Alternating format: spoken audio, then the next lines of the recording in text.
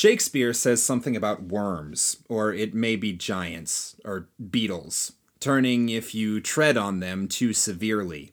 The safest plan is never to tread on a worm. Itchy. Wait, can you say... Oh my god! You just mentioned every insect. I mentioned literally beetles and worms. And something else. Giants? Giants? Are very much not an insect. Giant beetles is all I heard. Do giants make you itchy? Are you allergic? Are you allergic to... Copyright. That was way less than 10 seconds. Fair enough. I love you, Stephen Sondheim. My name's Heather Michelle Long. The safest plan is never to tread on a worm, not even on the last new subaltern from home. Subaltern? Subaltern? What's a subaltern? Subaltern. Look that shit up. This is the best when we get new words. Not even on the last new subaltern from home, with his buttons hardly out of their tissue paper and the red of sappy English beef in his cheeks. Gross. Subaltern, noun, an officer in the British Army below the rank of captain, especially a second lieutenant. Adjective, of lower status.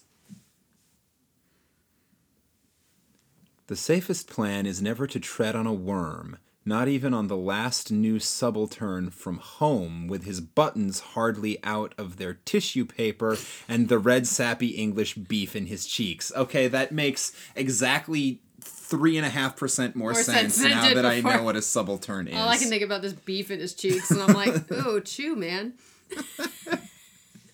He's like a British military officer chipmunk. He's just got beef stored away in his cheeks covered in worms and giants and beetles. He's a giant worm beetle. Oh God! With his cheeks. I love filled with beef. I love insects. And he is a member of the British Army, so you will show some respect to our men in uniform. I'm a general. He's a lieutenant. You're a general? Yeah. That's awesome.